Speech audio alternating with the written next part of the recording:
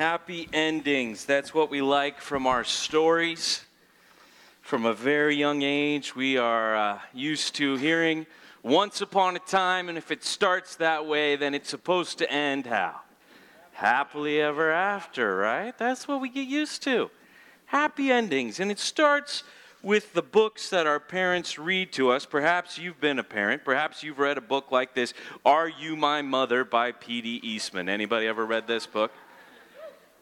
The most unlikely of tales, right? A bird falls out of the nest and survives, right?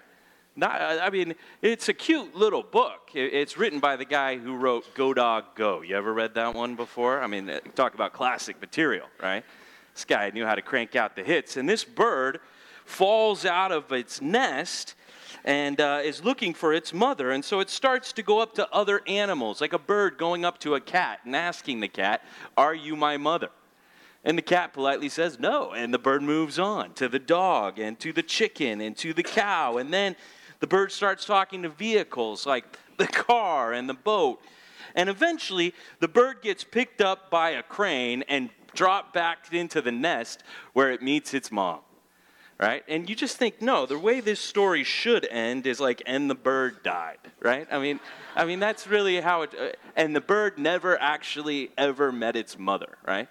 You just keep waiting for a dose of reality, but no, we just keep saying nice things because we're trying to teach kids how to read certain words, right? Go Dog Go should end with, and all the dogs stopped. Mic drop, walk off the stage, right? But how does it actually end? In like a dog heaven and with a party up on a big tree. And do you like my party hat? Yes, I do like that hat, right? Everything ends happily.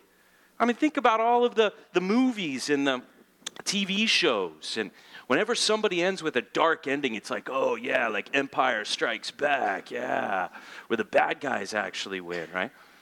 We realize as we grow older that life doesn't always end up happy, and we start to appreciate these realistic tragedies, is what they're called in literature, where the story doesn't go the way that you were hoping for, but it actually turns bad. In that final act, the part where Romeo and Juliet both end up dying because of their love for one another that now cannot live. See, that's called the catastrophe right there at the end.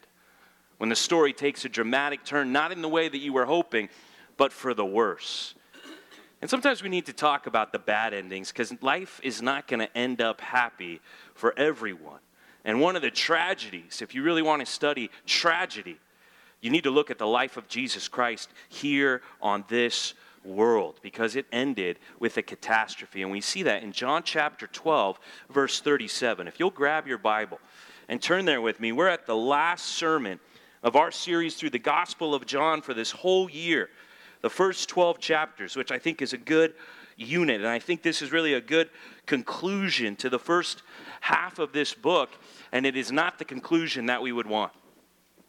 It is a tragic but realistic conclusion that we see here in John chapter 12, verse 37 is where we left off, and we're going to read through the end of the chapter, and this will be our text. And you'll see what I'm talking about right away here when this is not a happy ending to our study of believing in Jesus Christ. John 12, verse 37, it says it like this. Though he had done so many signs before them, they still did not believe in him. So that the word spoken by the prophet Isaiah might be fulfilled, Lord, who has believed what he heard from us, and to whom has the arm of the Lord been revealed? Therefore, they could not believe.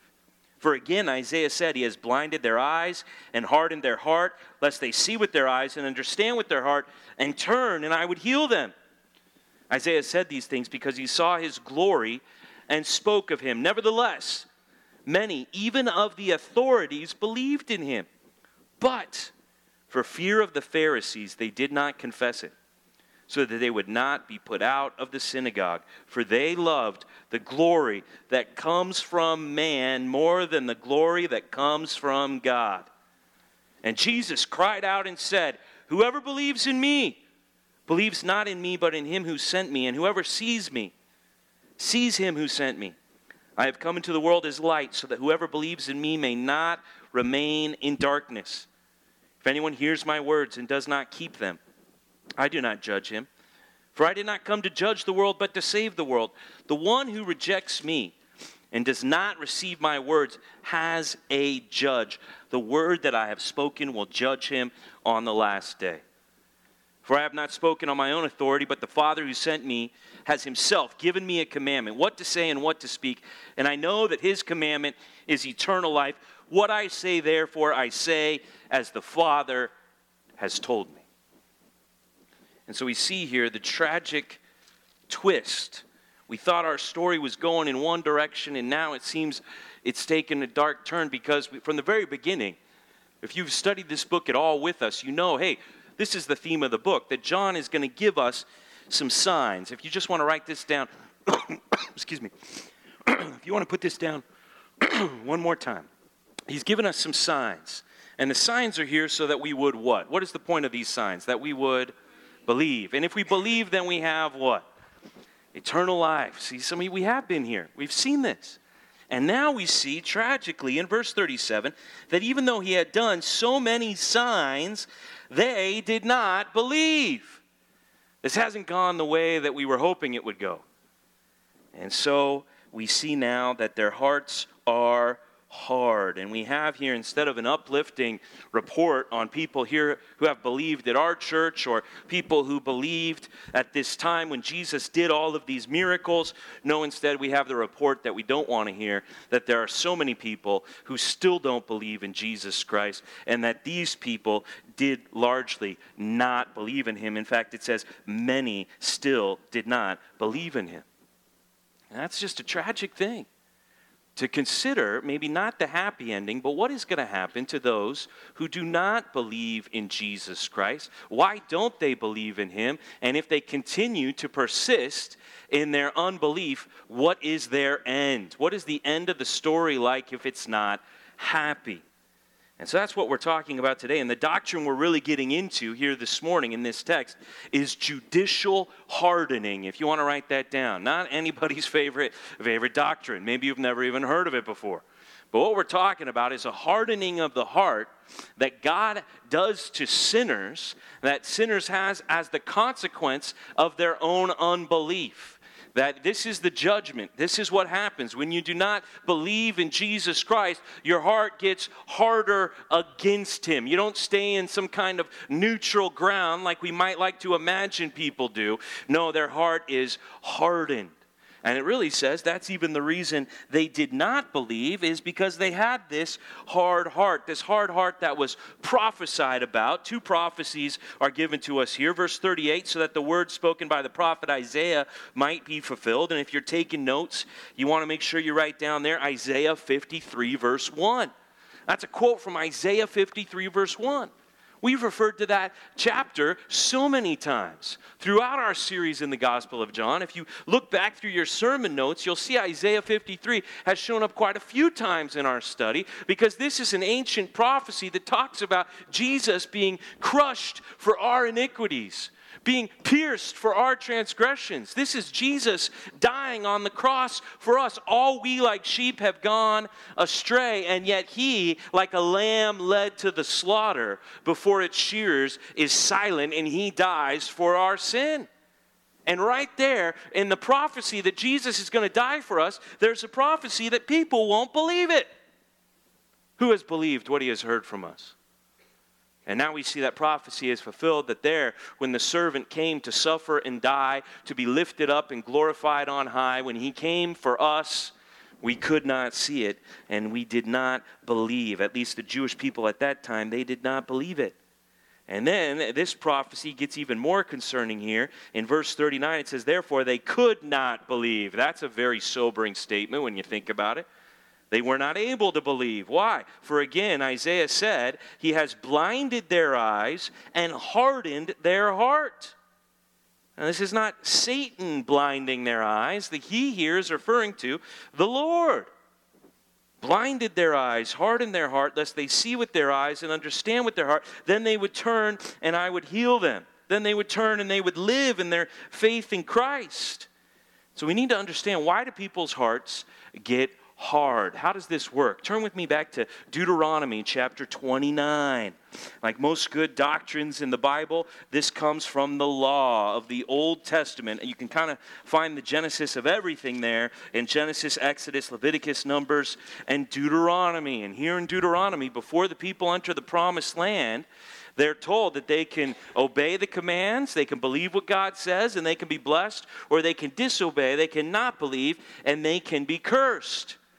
And it says here in Deuteronomy 29, start with me in verse 2, and Moses summoned all Israel, and he said to them, you have seen all that the Lord did before your eyes in the land of Egypt. Look at all the miracles. Look at how you saw God deliver you out of Egypt. Look at what he did to Pharaoh and to all his servants and to all his land.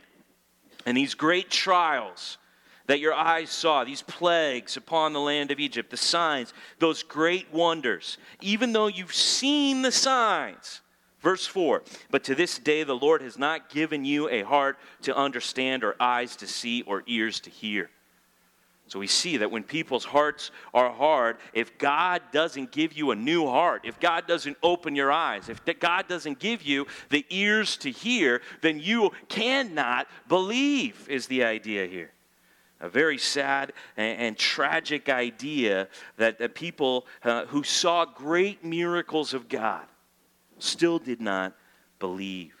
Now, when we see the hardening, under judicial hardening, you might want to jot down a couple of headings. One is divine sovereignty. We cannot deny that God does a work in hardening people's hearts. Clearly, Pharaoh is a great example of that, where it says flat out that the Lord hardened his heart to say no, that the people would not go out of Israel. So there is a part that is divine sovereignty, but then also you could jot down human responsibility. We also see that the reason people's hearts are being hardened is they are not believing. They are choosing to reject what is being shown to them.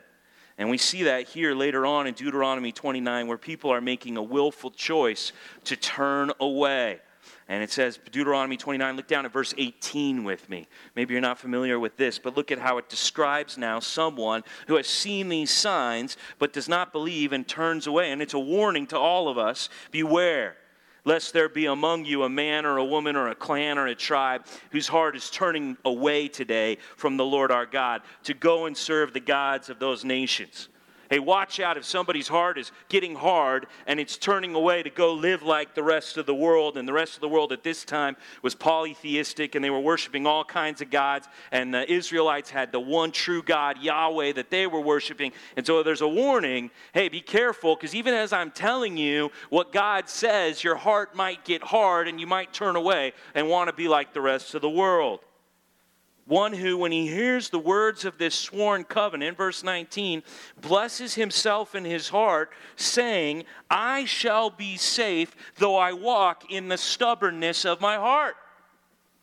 How many people have been to church and heard a convicting sermon where they knew they needed to turn so that God could heal them, that they needed to turn from their sin so they could live in Christ, and yet they've said to themselves that somehow, even though I don't believe, even though I reject what's being offered to me, I'm still going to be safe. Even though I walk in the hardness of my heart, I've still got time, it'll still work out, I'll still have a happy ending. I'm rejecting life, but it'll still end up happily ever after. And it says they're thinking this to themselves. When they hear the word preached, they're telling themselves in a way that it's not true. The consequences won't apply to them. Like somehow they're going to be the exception. And it says, this will lead to the sweeping away of moist and dry alike. Hey, it's kind of a reference there to, hey, everybody's going to be judged. Don't be deceived that you're going to get out of it. Verse 20, the Lord will not be willing to forgive him, but rather the anger of the Lord and his jealousy will smoke against that man, and the curses written in this book will settle upon him, and the Lord will blot out his name from under heaven. So let's just make sure that nobody here this morning, if you have not yet believed in Jesus Christ, do not think that you can leave this place and harden your heart and that there is any safety anywhere but the cross of Jesus Christ. Amen. Because the only place that you can hide from the judgment to come is where judgment already came, and that's the cross of Jesus Christ. And if you reject the cross of Jesus here this morning, then all you have left is judgment, see? And there's a hardening of heart that happens. Now, how does this all work? Where does God's sovereignty and human responsibility, where does it start and end? Hey, this is kind of disturbing me as you're explaining this. You mean God is involved in the process of hardening people's hearts? I don't feel comfortable with that. I don't like that kind of a thinking. I thought God wanted to save people. How does this all work? Well, when you figure out how it all works, you come tell me so I can tell everybody else here this morning, all right? It's no coincidence that where we have this clear understanding that God has not given you the eyes to see or the ears to hear, and you are turning in your own heart thinking, I'm going to be safe, even though there is no safety for you. It's clear that this chapter, which introduces that theme and that idea or states it clearly, look at how the chapter ends. Deuteronomy 29, verse 29. It's a famous verse. Maybe you've heard it before. It says, the secret things belong to the Lord our God. Okay. He understands things that we're not going to be able to understand here this morning.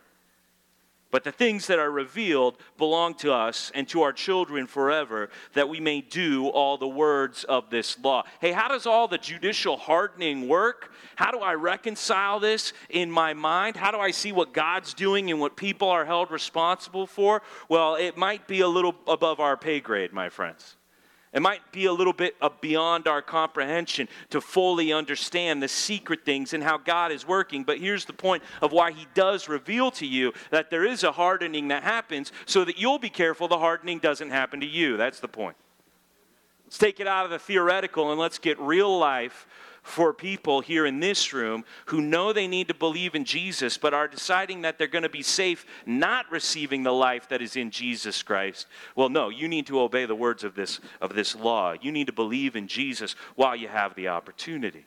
That's the point that you need to dwell on. Go to Isaiah chapter 6. Here's another example where we see the hardening taking place. This is now not just the statement being given forth. This is God actually saying that people are going to be hardened. Even through the preaching of the word, it is going to have a hardening effect on the people here prophesied. And this is one of the passages quoted in our text in John 12, Isaiah chapter 6. Now, you might be familiar with the story of Isaiah chapter 6 because it's one of the most epic accounts in all of Scripture. It's Isaiah's vision of God, and he sees him high and lifted up on his throne. And it's one of the great passages we use to say why we need to have such a high view of God as holy in heaven. Look at Isaiah chapter 6, verse 1. It says, in the year that King Uzziah died, I saw the Lord sitting on a throne, and he was high and he was lifted up, and the train of his robe filled the temple.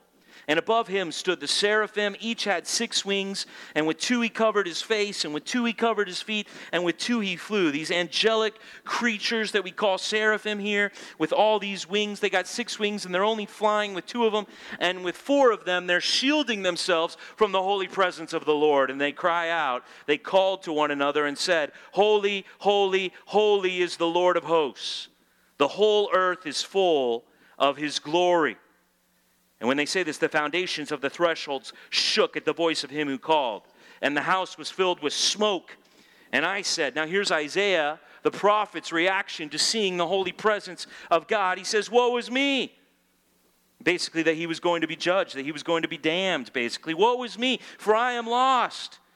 I am a man of unclean lips, and I dwell in the midst of a people of unclean lips, for my eyes have seen the King, the Lord of hosts.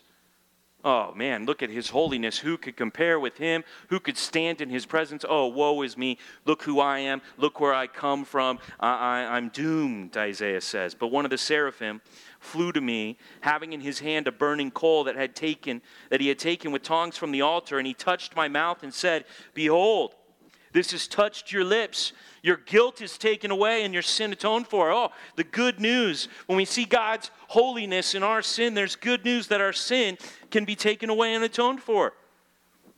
And then we have perhaps this famous verse that you have read before. I heard the voice of the Lord saying, whom shall I send? Who will go for us?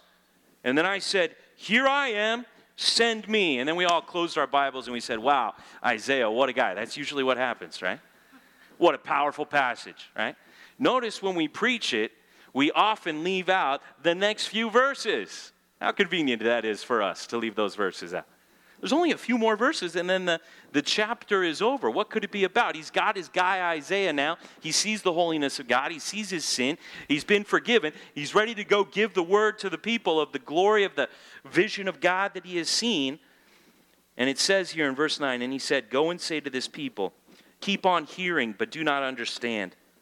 Keep on seeing, but do not perceive. Make the heart of this people dull and their ears heavy and blind their eyes, lest they see with their eyes and hear with their ears and understand with their hearts and turn and be healed." And then I said, "How long, O Lord? How long will I go and speak to people who are not going to see or hear or believe?"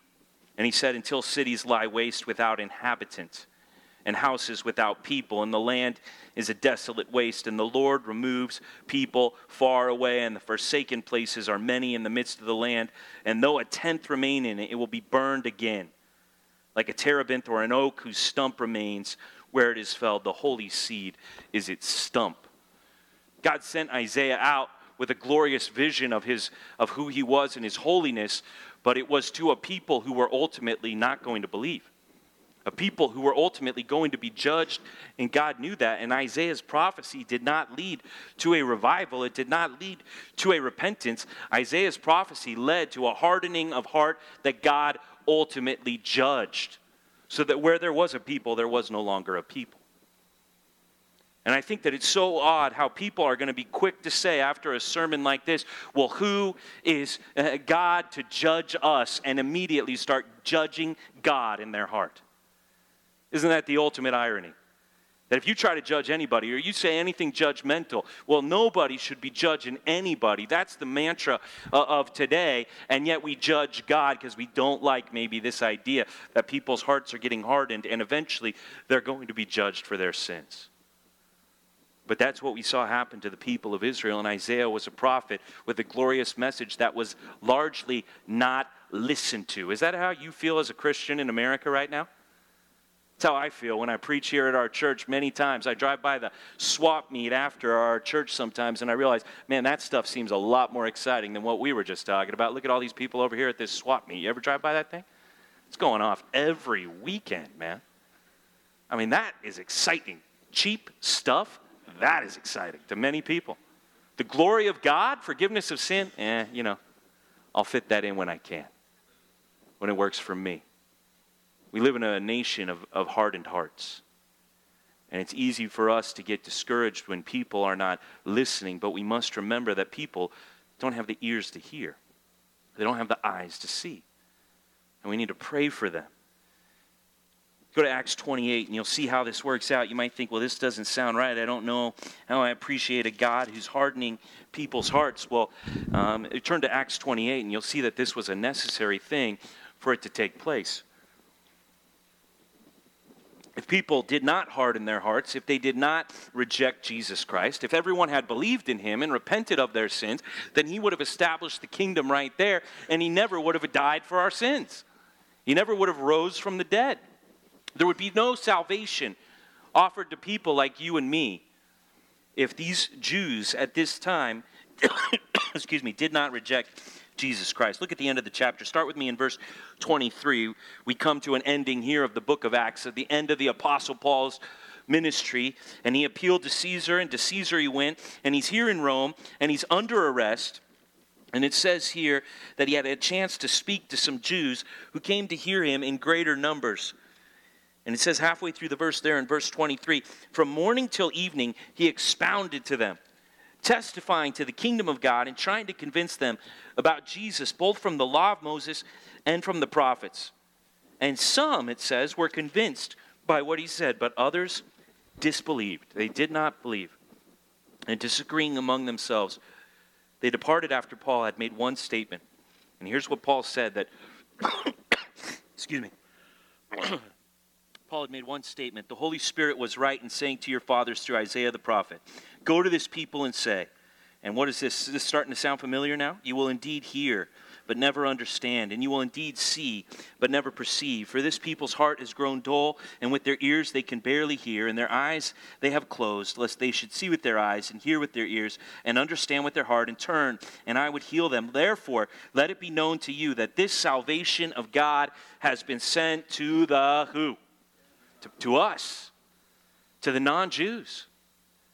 In fact, you could write down next to this cross-reference Romans chapters 9 to 11, where Paul in great detail explains that it is because of the hardness of heart among the Jews who rejected Jesus Christ, now the offer of salvation is for all people.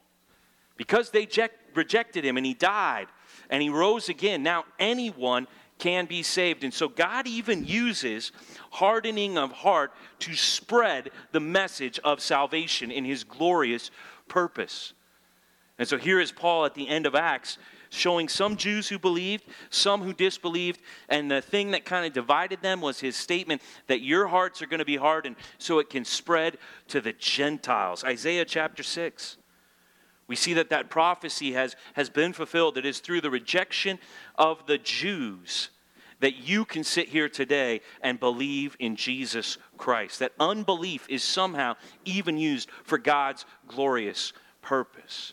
And if you've never read Romans 9 to 11, I would encourage you to consider that and the opportunity that has been offered to us to be saved because of the rejection that we see really in our passage even today. So turn back to John chapter 12. Now that we've got that doctrine, okay, what we see in our text, zeroing in now on that idea of these people's hearts are being hardened and they are choosing not to believe. Well, we see three consequences of unbelief here in our text this morning. Three consequences of unbelief. If you choose not to believe in Jesus Christ, if your heart is hardened against him, upon hearing the good news of Jesus, you know the truth, but yet you would rather continue in your sin than turn and be healed and live in Jesus Christ. Well, there are consequences that are given out here. The first consequence we see is that these people cannot see God's glory. Let's get that down for point number one here. Unbelievers cannot see God's glory. We see that, and this has been a theme. You're going to notice a lot of these things are really themes that we've studied many times now as we've worked our way through the Gospel of John. John has made his case over and over again through repetition throughout these first 12 chapters of his Gospel. And we see that you cannot see the glory of God, and specifically in this Gospel, the glory of God is revealed to us in that the glory of the Father took on flesh, and we beheld his glory, the glory that is Jesus Christ. And seeing that Jesus is God is seeing God in his glory. And it says that people can't see that. You can't believe, your eyes can't be opened, your ears can't hear unless God gives you that ability. Go back to John chapter 1. And you'll see it here in John chapter 1 at the very beginning. John didn't pull any punches. He basically gave you his whole book in the first 18 verses here. And you'll see in John chapter 1, verse 11 here, it talks about the rejection that we're now reading about in John 12. It says he came to his own, to the Jewish people, and his own people did not receive him. They didn't believe in him, they rejected him. But to all who did receive him, who believed in his name, he gave the right to become children of God. Well, how do you do that? How do you become a child of God? How do you believe in Jesus? Well, look at verse 13. This is very important. Children of God who were born not of blood, nor of the will of the flesh, nor of the will of man, but of, who does it say there? See, Jesus says very clearly, truly, truly, I say to you, unless one is born what? Again, or from above, he cannot see the kingdom of God. See, you can't even believe in Jesus just because you want to believe in Jesus. God has to will you to believe in Jesus Christ. That's what it says very clearly. God has to give you that faith. Faith is a gift. There's no way that you can get it for yourself. You have to come to the end of yourself, and you have to beg God to give you that faith, to open your eyes by admitting your blindness. That's when you get to see. And so it says that God, he is the one who gives this kind of belief. Turn over to John 3, and let's just see it there. Maybe it's even on the same page. John 3, verse 3. Truly, truly, I say to you, unless one is born again, he cannot see the kingdom of God. Nicodemus said to him, well, how can a man be born when he is old? How can I start my life over when I'm so set in my ways? Can he enter a second time into his mother's womb and be born? Jesus answered, truly, truly, I say to you, unless one is born of water, and I think that's talking about the cleansing of sin, and the Spirit, the new heart, the new life, regeneration, he cannot enter the kingdom of God. That which is born of the flesh is flesh, and that which is born of the Spirit is spirit. Do not marvel that I said to you, you must be born again. Well, the wind blows where it wishes, and you hear its sound, but you do not know where it comes from or where it goes.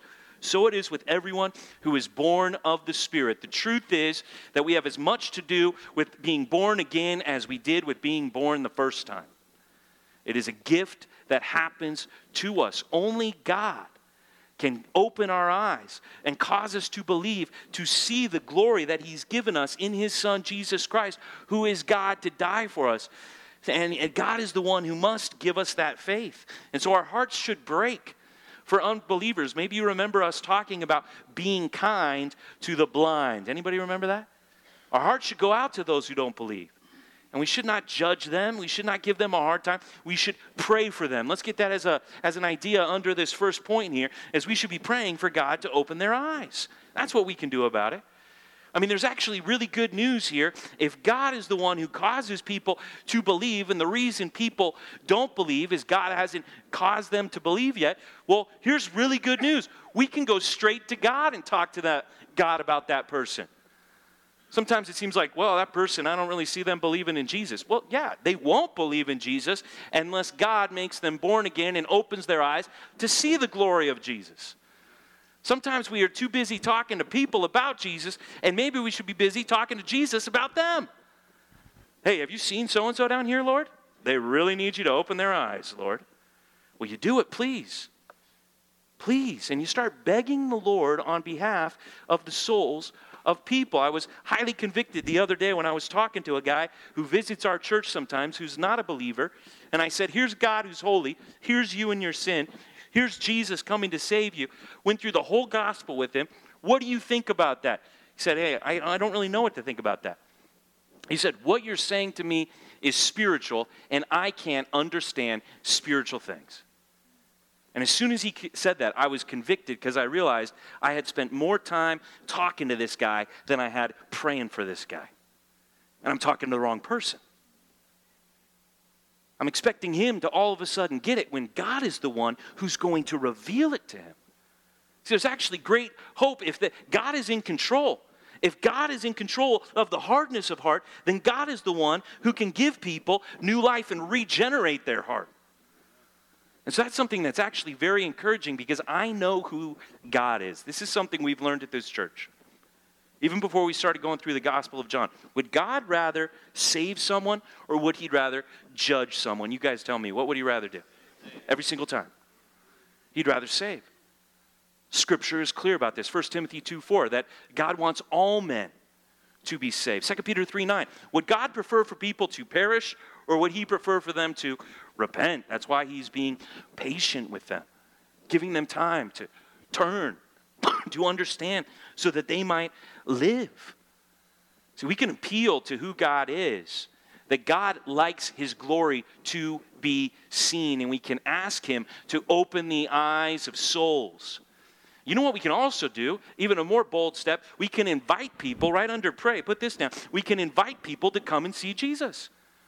We can talk to blind people, like if they come and they start reading the Word and they start hearing the sermons and they start talking through the gospel with us, that God might open their eyes to see. And so we say to everyone who will listen to us, in Huntington Beach and Garden Grove, Seal Beach, all the cities around here, we say to them, come and see who Jesus is. Perhaps God might open your eyes. Perhaps you might believe in Him. You know, this belief, though, we've learned in the Gospel of John, can be fake. Look back at chapter 2 with me, John chapter 2.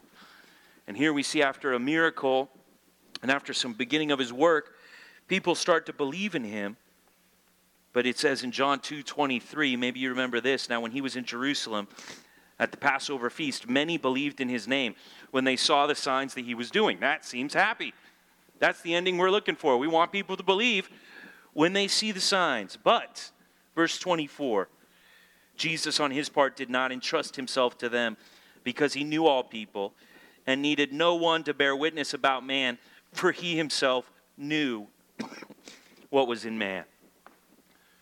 These people, it says, are trusting in Jesus, but Jesus is not trusting in them because he knows that there is a kind of belief that is a fake kind of belief.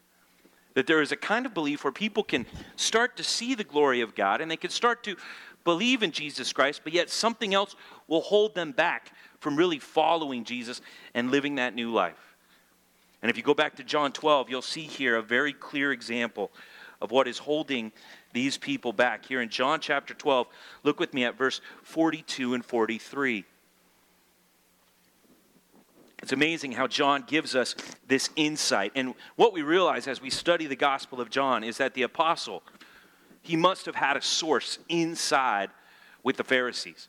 In fact, because Nicodemus gets such a personal recognition throughout this book, perhaps Nicodemus ended up telling John a lot of how the story went from the other side.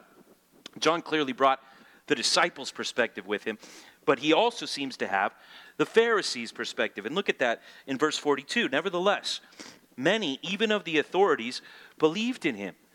But for fear of the Pharisees, they did not confess it, so that they would not be put out of the synagogue. Look at this ultimate irony here, this ultimate missing the point, for they loved the glory that comes from man more than the glory that comes from God. Point number 2, unbelievers only have approval from men.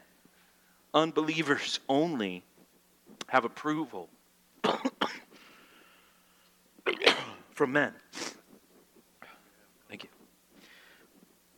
You see this here in verse 42 and 43, that they loved a glory that came from other people more than the glory that comes from the Lord. And if you've been studying with us, you will see that this has been one of the themes throughout our sermons. That the cost that some of us are going to have to count, the thing that's going to hold us back, is fear of what other people might think, say, or do about us if we believe in Jesus Christ. And so here's some guys who realized that this man is the Son of God. And they could see perhaps their own sin. They could see perhaps the holiness of God. And they could see Jesus coming to save them, coming to give them eternal life, coming to enter them into relationship with God. But they didn't want to get kicked out of the system of their day. They didn't want to get kicked out by the Jewish leaders. The synagogue was the entire social structure. Have you noticed that's really how all the false religions work? Yeah, even if you stop believing what they believe, even if you eventually see how their doctrine breaks down and all false religions, eventually their doctrine falls apart, even if you get past that, well, you have to get past being excommunicated perhaps by your own family, by your social structure. See, they didn't want to get kicked out of the synagogue, and what's amazing is because they didn't want to get kicked out of the synagogue, they're going to get kicked out of heaven. I mean, what a trade. How crazy when you can see it from the right perspective. How foolish that is to worry about what other people think of you. What are people going to do for you when you die? How are they going to help you then? What does it matter what they think about you when you die? They're no help to you then. Their approval, what is it going to gain for you? No, that's when it's going to really matter whether you have eternal life, whether you know the glory of God, whether you've entered into a relationship with Him. It all comes down to who you know, and there's one that you need to know, and His name is Jesus Christ. And if you don't know Him, well, who cares if the world thinks you're great? But see, people care. People care a whole lot.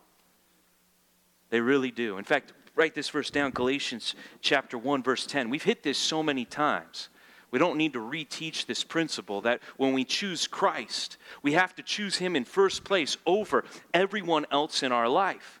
And Galatians 1:10, read it up here with me on the screen. It says, "For am I now seeking the approval of man or of God?" Like they're exclusive. You have to choose one or the other. Am I now seeking the approval of man or of God? Or am I trying to please man? If I were still trying to please man, I would not be a servant of Christ. Jesus cannot be my master and my spouse be my master.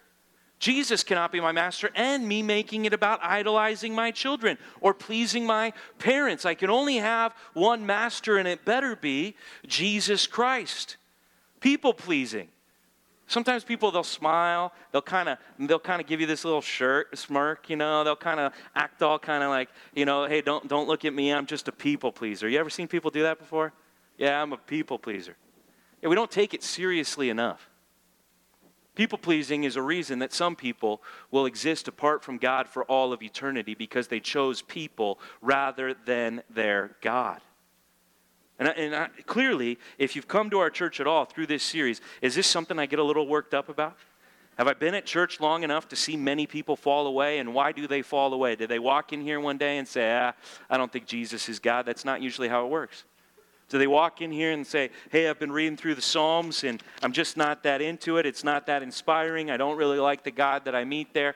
I'm out. That's usually not how it happens.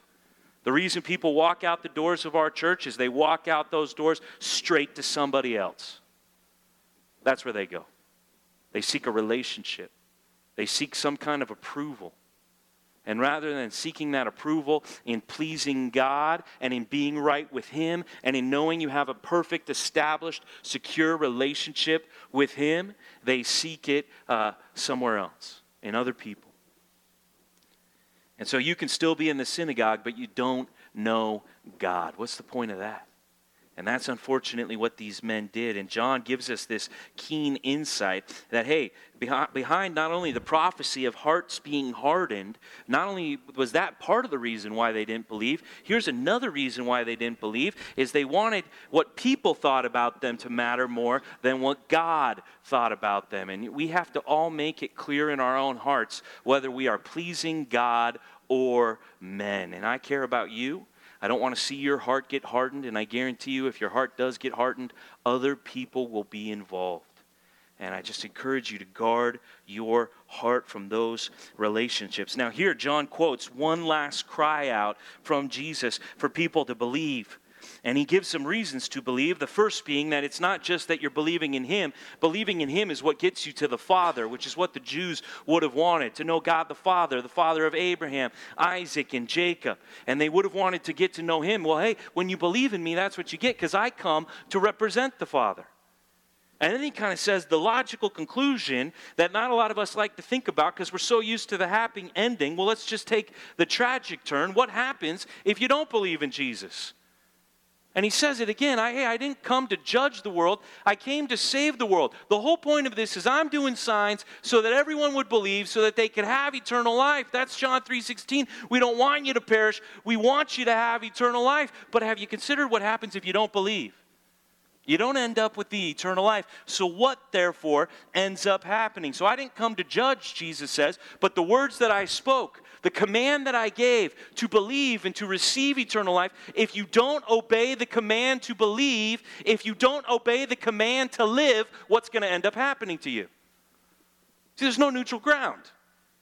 There's no you've got more time to figure it out. No, when you reject faith in Jesus Christ, you are choosing not to believe in Him. Your heart is getting hardened towards Him.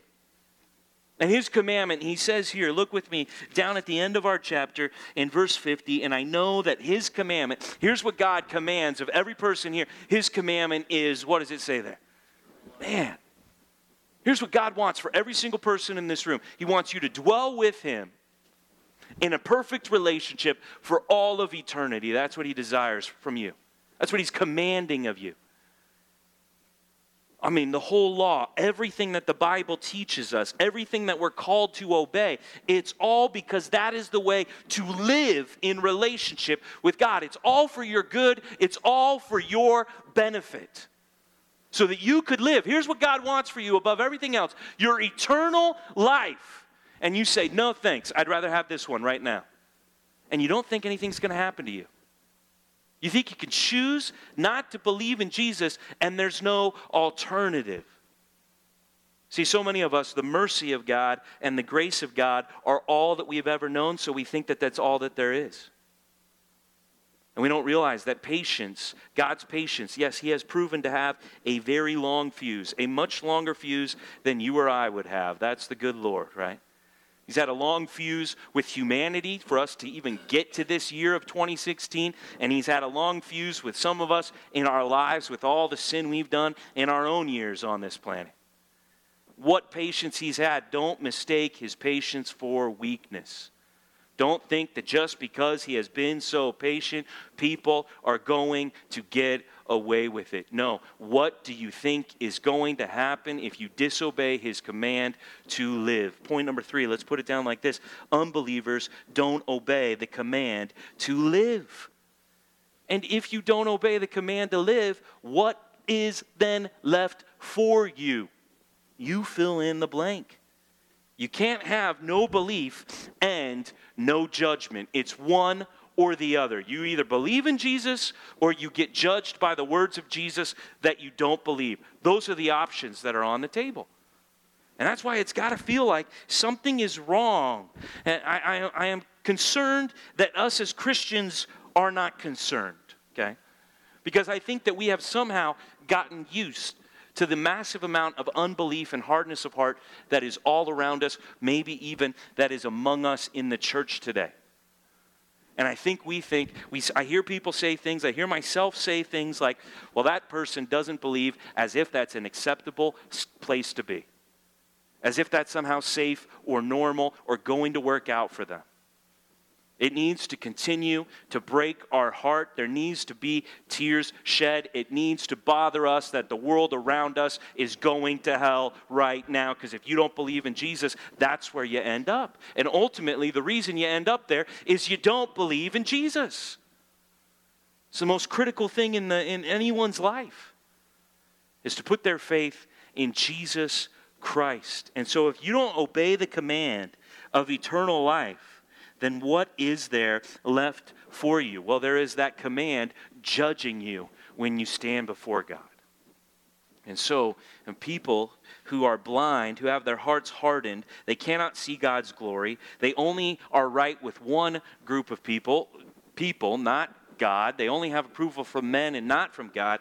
And then they cannot obey the command to live, and they don't end up with eternal life.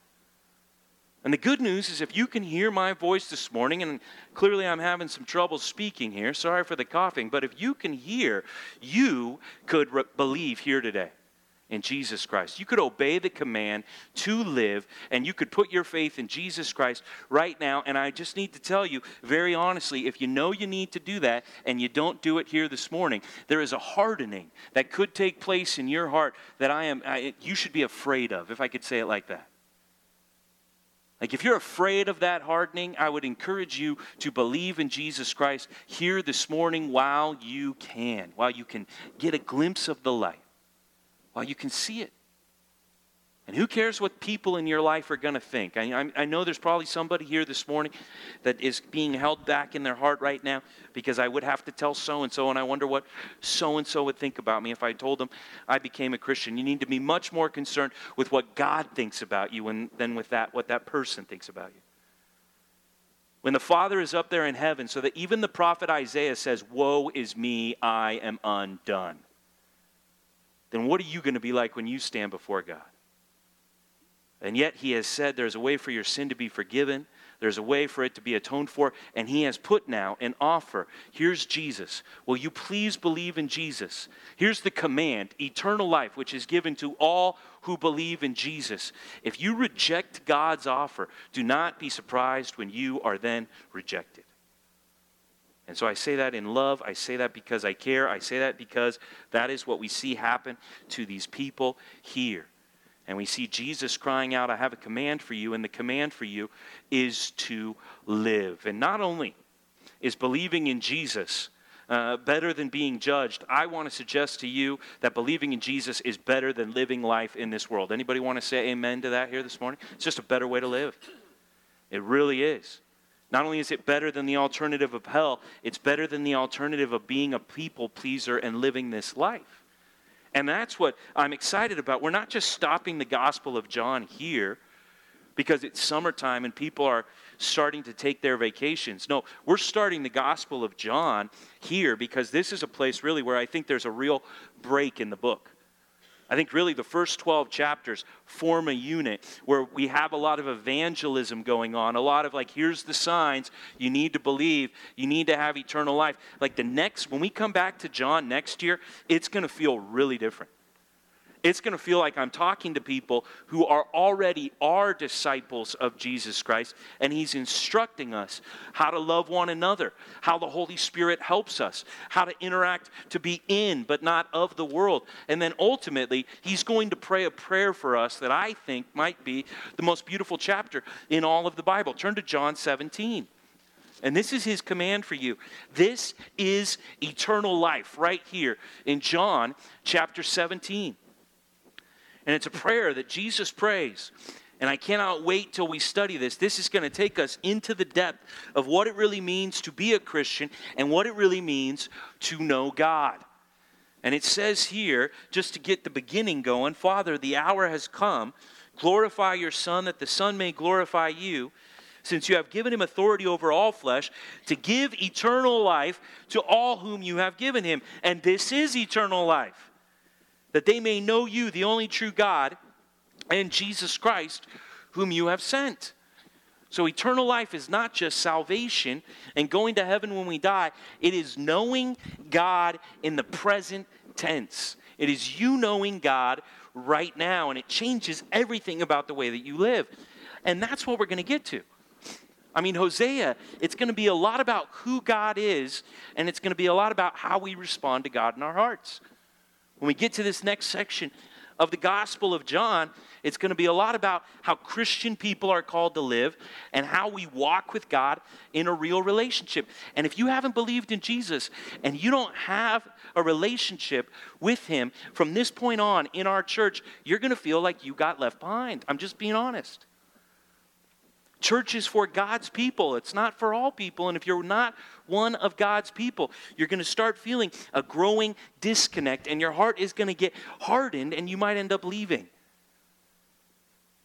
And so we're coming to an end of a season in the life of our church where we have said time and time again to believe in Jesus. And if you have heard that and you do not respond by believing, what are you waiting for? I got nothing left. We got no more tricks to pull out of our sleeves here at this church. This is it. We're wrapping it up here today. I mean, what more could we say? Hey, the longer you sit there and don't believe, the harder your heart is getting. I mean, what more do I need to say? Like, now is the time. I really don't know what some people who sit here every Sunday are waiting for.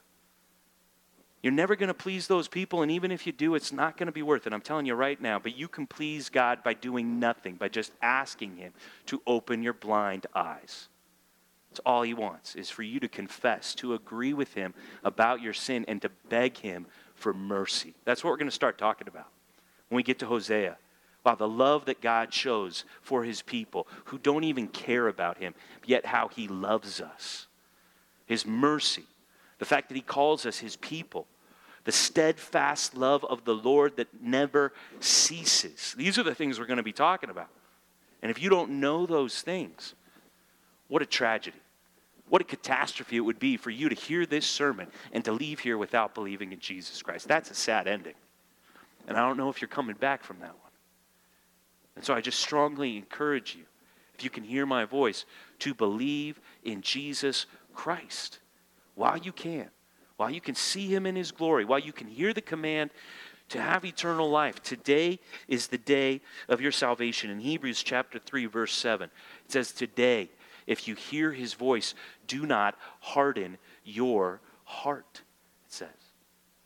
Listen to him. Don't be like the people of old. The Israelites are an example to us. We should learn from the people in the nation of Israel who ended up getting judged. We should learn from the Jews at the time of Jesus who ended up killing their God. And we should realize we don't want to make the same mistake. We are totally capable of making that same mistake. We don't want to make it. And so it says, hey, learn the lesson from the people that wandered in the wilderness. Learn the lesson from those in the past who saw the signs. They were right there in front of them, and they did not believe. In fact, go to Hebrews chapter 3 with me, and let's just read what it says there. Hebrews chapter 3 and verse 7 is a call out. It's a quote from a psalm. And it says, please don't harden your heart.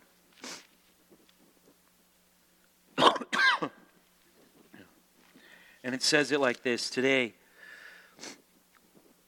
if you hear his voice, do not harden your hearts as in the rebellion. And it begins to talk about what the Israelites did in the wilderness. Same thing would apply to our passages, what the Jewish religious leaders did in the time of Jesus. And then it says this in verse 12, take care, brothers.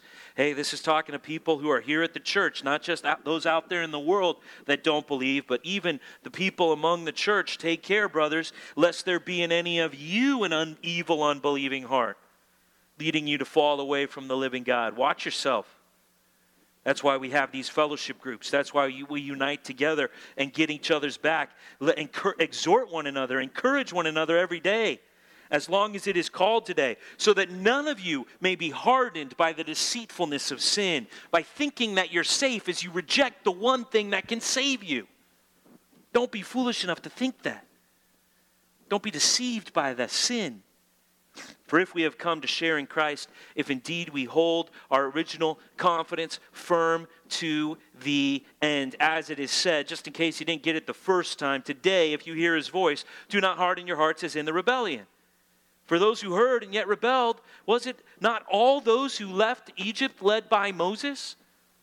I mean, hey, are you just not thinking that God is a God of judgment? Because let's just review the facts. The people that got delivered out of Egypt, they didn't get to go into the promised land because they did not believe. I mean, the people that Isaiah is prophesying to, the Jews later in the kingdom, in the promised land, they got invaded by other nations because they did not believe. The Jews who did not believe in Jesus Christ, who rejected him. In 70 AD, the Romans came in and they wiped out Jerusalem because they did not believe. And you think somehow you're going to get away with it? No, God has proven himself over and over again that people were not able to enter his rest. They were not able to have a relationship with him because they did not believe. Look at verse 19. Look at how tragic it is. Write catastrophe if you want to next to this verse. So we see that they were unable to enter. This is talking about the promised land rest, really a metaphor here for God's presence, heaven as we would think of it. So we see that they were unable to enter because of what? What was the ultimate reason they couldn't enter? Unbelief. So I appeal one last time to those of you who do not believe here at our church, because I'm just telling you, we're not going to keep making these kind of appeals. And I know some of you by name. I've prayed for you by name because I knew you'd be sitting here in that seat that you usually sit in during these sermons. And I'm saying, what are we waiting for? Hear his voice today. Do not harden your heart again. And believe in Jesus Christ. Anybody want to say amen to that? I mean, that's what we're here to do. And for those of us who do believe in Jesus Christ, who have eternal life, man, I think we're going to enjoy the second half of the Gospel of John way more than we enjoyed the first half. Not that the first half was bad, don't get me wrong. But when Jesus now gets with his disciples and he starts to let them kind of get some glimpse behind the curtain, and particularly the things he says about the Holy Spirit, where he goes so far as to say, it is to your advantage that I am not here so the Holy Spirit can be here. What? The Holy Spirit, having him is better than being in the presence of Jesus? That's hard to believe. What's that all about? That's what we're going to learn all next year. And it's going to get very exciting. And some of us are going to get closer to God than we have ever been. And I'm just looking forward to it. And I just would wish that all of us would be on that team moving forward. And so one last time we say, hey, don't harden your heart, but believe in Jesus Christ. Please pray with me. God, we thank you so much for your word. God, and I just feel like there's someone right now who knows that this sermon was for them. They are the person whose heart is hard. They see the life around them. They maybe even see other people around here at the church getting saved and living for Jesus, and they can see that they have the commandment, eternal life, and yet for some reason they are still feeling disconnected, and it's because of their unbelief, God. And so, God, I appeal to you right now that you would give them belief, that you would open eyes to see, that you would give ears to hear, and that people would be saved here in this service this morning, Lord, and that you would get the glory for doing it because you're the only one who can make us born from above. when you wash us from our sin. God, give them that understanding so they can turn and they can be healed and they can live. And God, for those of us who have been granted salvation by you, God, I pray that we would never take it for granted. We would never think that we had anything to do with it, God. Let none of this going to church and learning more about the Bible puff us up. Let that knowledge not deceive us into thinking that we've done something. God, let us give you the glory right now that you are the one who gave us a new heart and gave us life in your Son, who caused us to believe, and we do believe. We do trust that Jesus is the way of salvation. We do trust that Jesus is the way that we have a relationship with you, and we love knowing you, God.